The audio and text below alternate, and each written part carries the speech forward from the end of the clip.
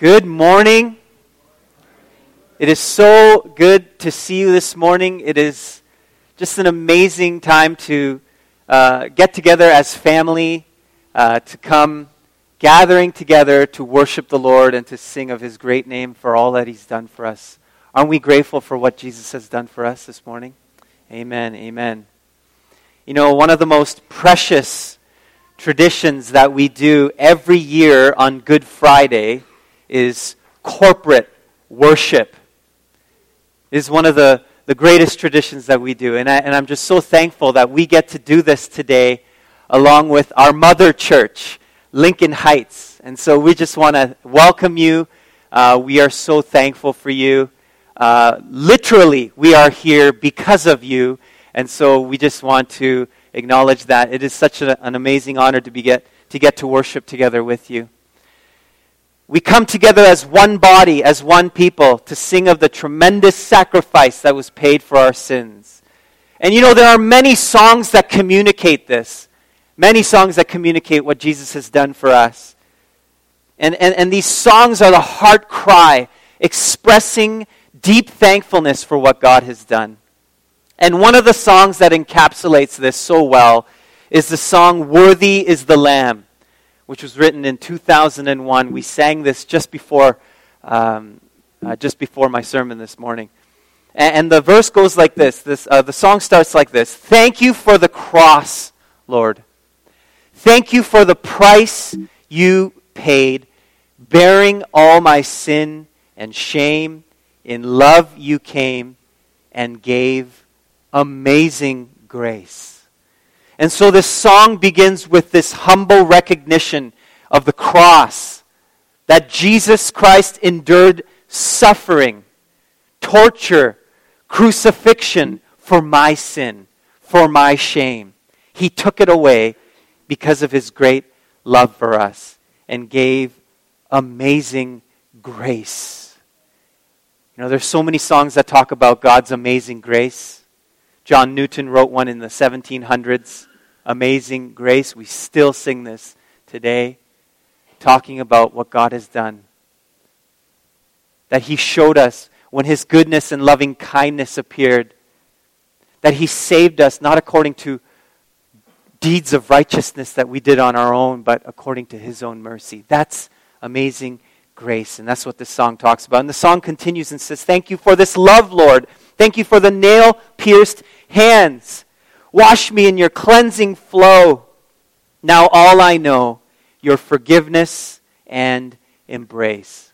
The sacrifice that Jesus made for us washed us, cleansed us, set us free, and now we are embraced by Him.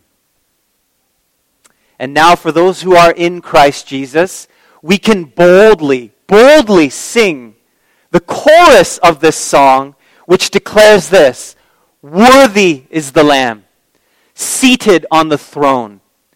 Crown you now with many crowns, you reign victorious."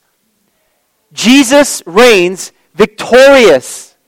And the phrase that I want to zero in on this morning, which is the topic of my reflection this morning and what I'm going to be talking about on Sunday, on Resurrection Sunday, is this phrase found in this song: "Crown you now with many crowns." We're going to be focusing this morning on one of the crowns that Jesus Christ wore, and that is the crown of thorns. Will you pray with me?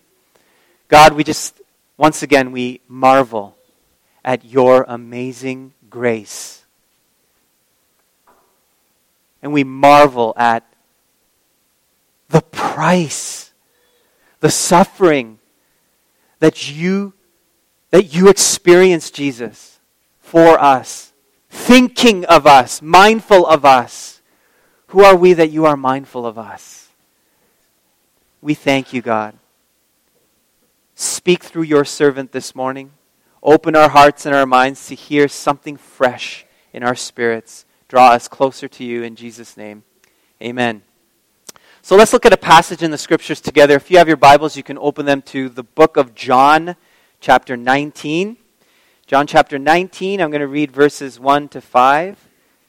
The verses will be on the screen as well. But John chapter 19, verses 1 to 5, says this. Then Pilate took Jesus and flogged him. And the soldiers twisted together a crown of thorns and put it on his head and arrayed him in a purple robe. They came up to him saying, "Hail, King of the Jews!" and struck him with their hands. Pilate went out again and said to them, "See, I am bringing him out to you that you may know that I find no guilt in him." So Jesus came out wearing the crown of thorns and the purple robe. Pilate said to them, "Behold, the man."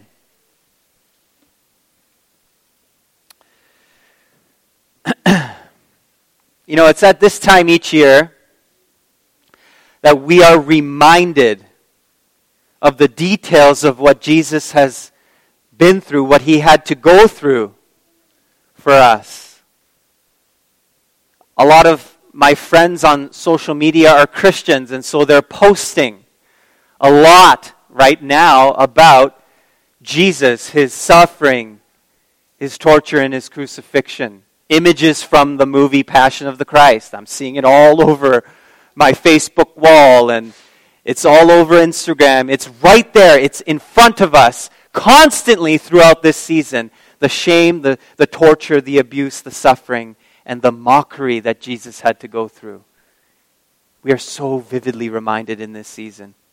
John chapter 19 is a picture of not only the flogging, not only the torture that Jesus had to go through, but also the humiliating mockery done by the soldiers. Verse 2 says this, "And the soldiers twisted together a crown of thorns and put it on his head and arrayed him in a purple robe." This was done to just shame Jesus in a mocking way. But what the soldiers had no clue of, what they had no idea what they were doing. You know, they were doing that to mock Jesus. To say, "Who's this guy? Hail, King of the Jews? We'll give him a crown. It'll be made of thorns. He's no king. Let's mock him." But what the soldiers had no idea about was that what they did was actually a prophetic picture, a prophetic declaration of who Jesus is and what Jesus did for you and me. They had no idea what they did when they put the crown of thorns on his head. You see, a crown is a symbol of authority. It is a symbol of power. A crown declares kingship. So the question is, how does the crown of thorns symbolize authority, power, and kingship? How does that happen? Well, let's look at a passage together in the Old Testament in Genesis chapter 3. I'm going to be reading verses 17 to 19. Genesis 3 is the account of the fall of Adam and Eve. The consequence of Adam's sin is outlined in Genesis 3. What happens is there is a curse that is brought upon humanity. Genesis 3:17 to 19 says, "Cursed is the ground because of you. In pain you shall eat of it all the days of your life. Thorns and thistles it shall bring forth for you. And you shall eat of the plants of the field. By the sweat of your face you shall eat bread till you return to the ground. For out of it you were taken. For you are dust, and to dust you shall return." Thorns were a result of the curse found in Genesis 3. And they represent three things that humanity was cursed with: sin, sorrow, and sweat. Humanity has been cursed with sin. Isaiah chapter 64, verse 6 says, "We have all become like one who is unclean. And all our righteous deeds are like a polluted garment. We all fade like a leaf, and our iniquities, like the wind, take us away." This passage is so vivid. It talks about how the curse of sin, it pollutes even our best intentions. Our acts of righteousness are like polluted garments. Other translations of this text say, our deeds of righteousness are like filthy rags. You know, the Bible says in Romans 3:23 that all have sinned and fall short of the glory of God. Humanity, this is a part of the curse. This is the curse of sin that is upon the entire human race as a result of Genesis 3. Humanity has been cursed with sorrows. You know, King David writes in Psalm 13, verse 2, "How long must I take counsel in my soul and have sorrow in my heart all the day?" How long do I have to go through this, Lord? How long must I have sorrow in my heart all the time? It's always there. How much longer must I live like this? How long shall my enemy be exalted over me? The Hebrew language has 15 different words to describe the meaning of sorrow. 15 different words to try to encapsulate that, what it means to experience sorrow. Words such as pain, grief, troubles, affliction, anguish. These are words that describe emotional distress. Emotional distress. We experience these things when the storms of life rage on, don't we? When we experience the death of a loved one. When we experience pain and trauma.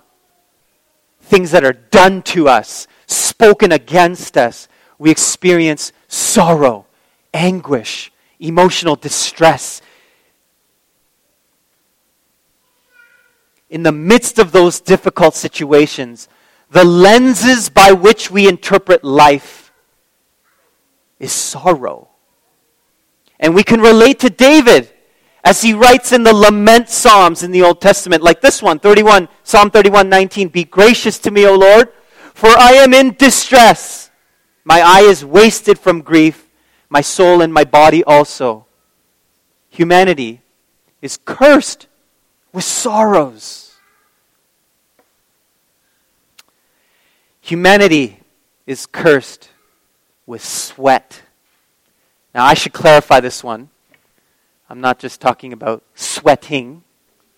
You know, we're not cursed with sweating. Although some people may be, if it smells like meat and cheese.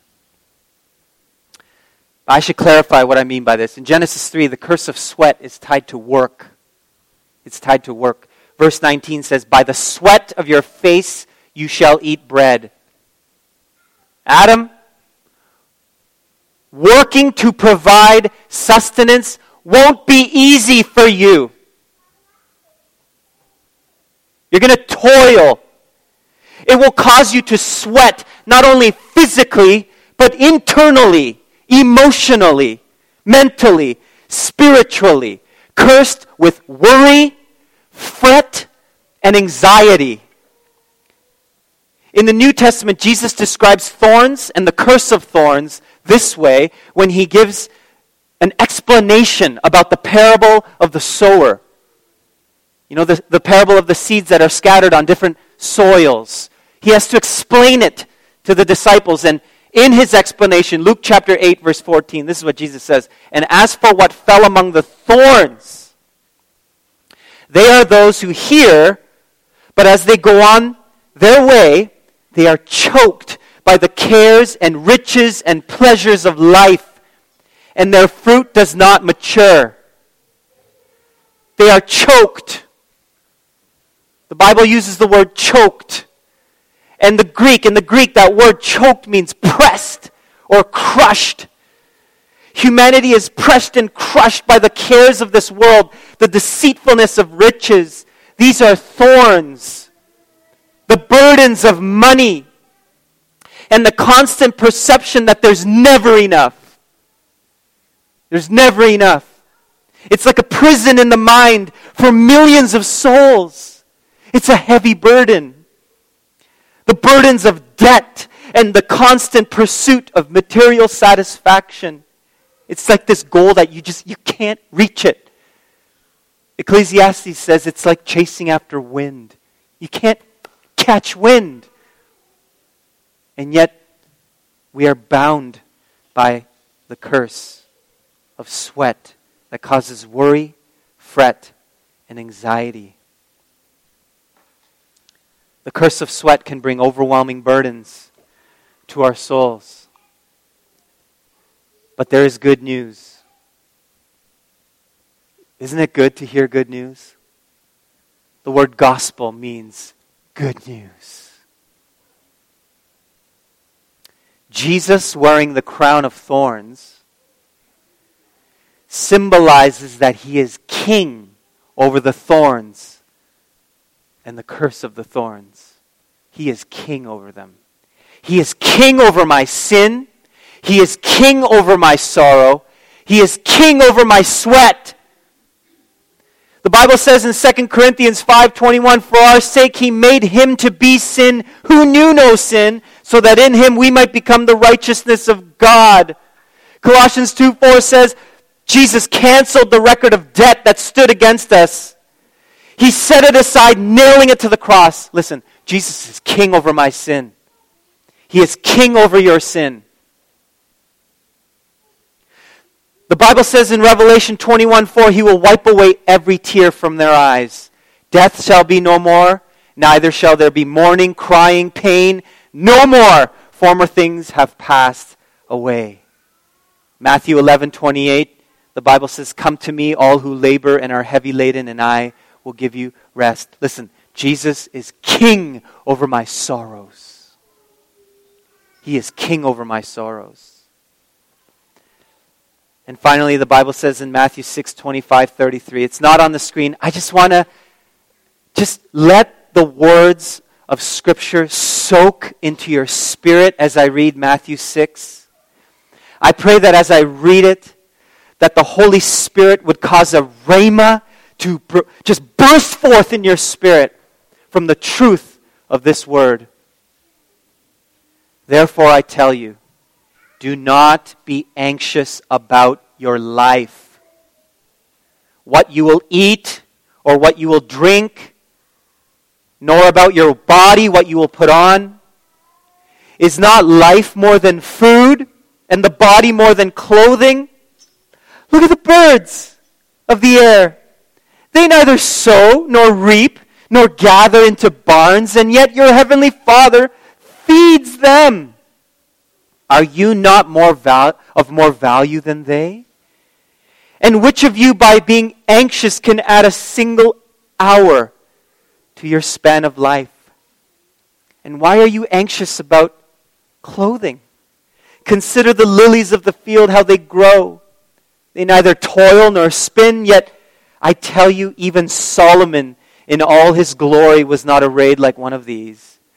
But if God so clothes the grass of the field, which today is alive and tomorrow is thrown into the oven, will he not much more clothe you, O you of little faith? Therefore, do not be anxious, saying, what shall we eat? Or what shall we drink? Or what shall we wear? For the Gentiles seek after these things, and your heavenly Father knows that you need them. But seek first the kingdom of God and his righteousness, and all these things will be added to you. He is king over my sweat, my toiling, my anxiety, my burdens. That Jesus Christ replaces my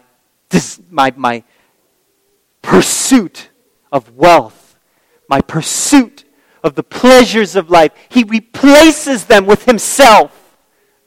and His kingdom, which is an everlasting kingdom, bringing everlasting satisfaction. He replaces it.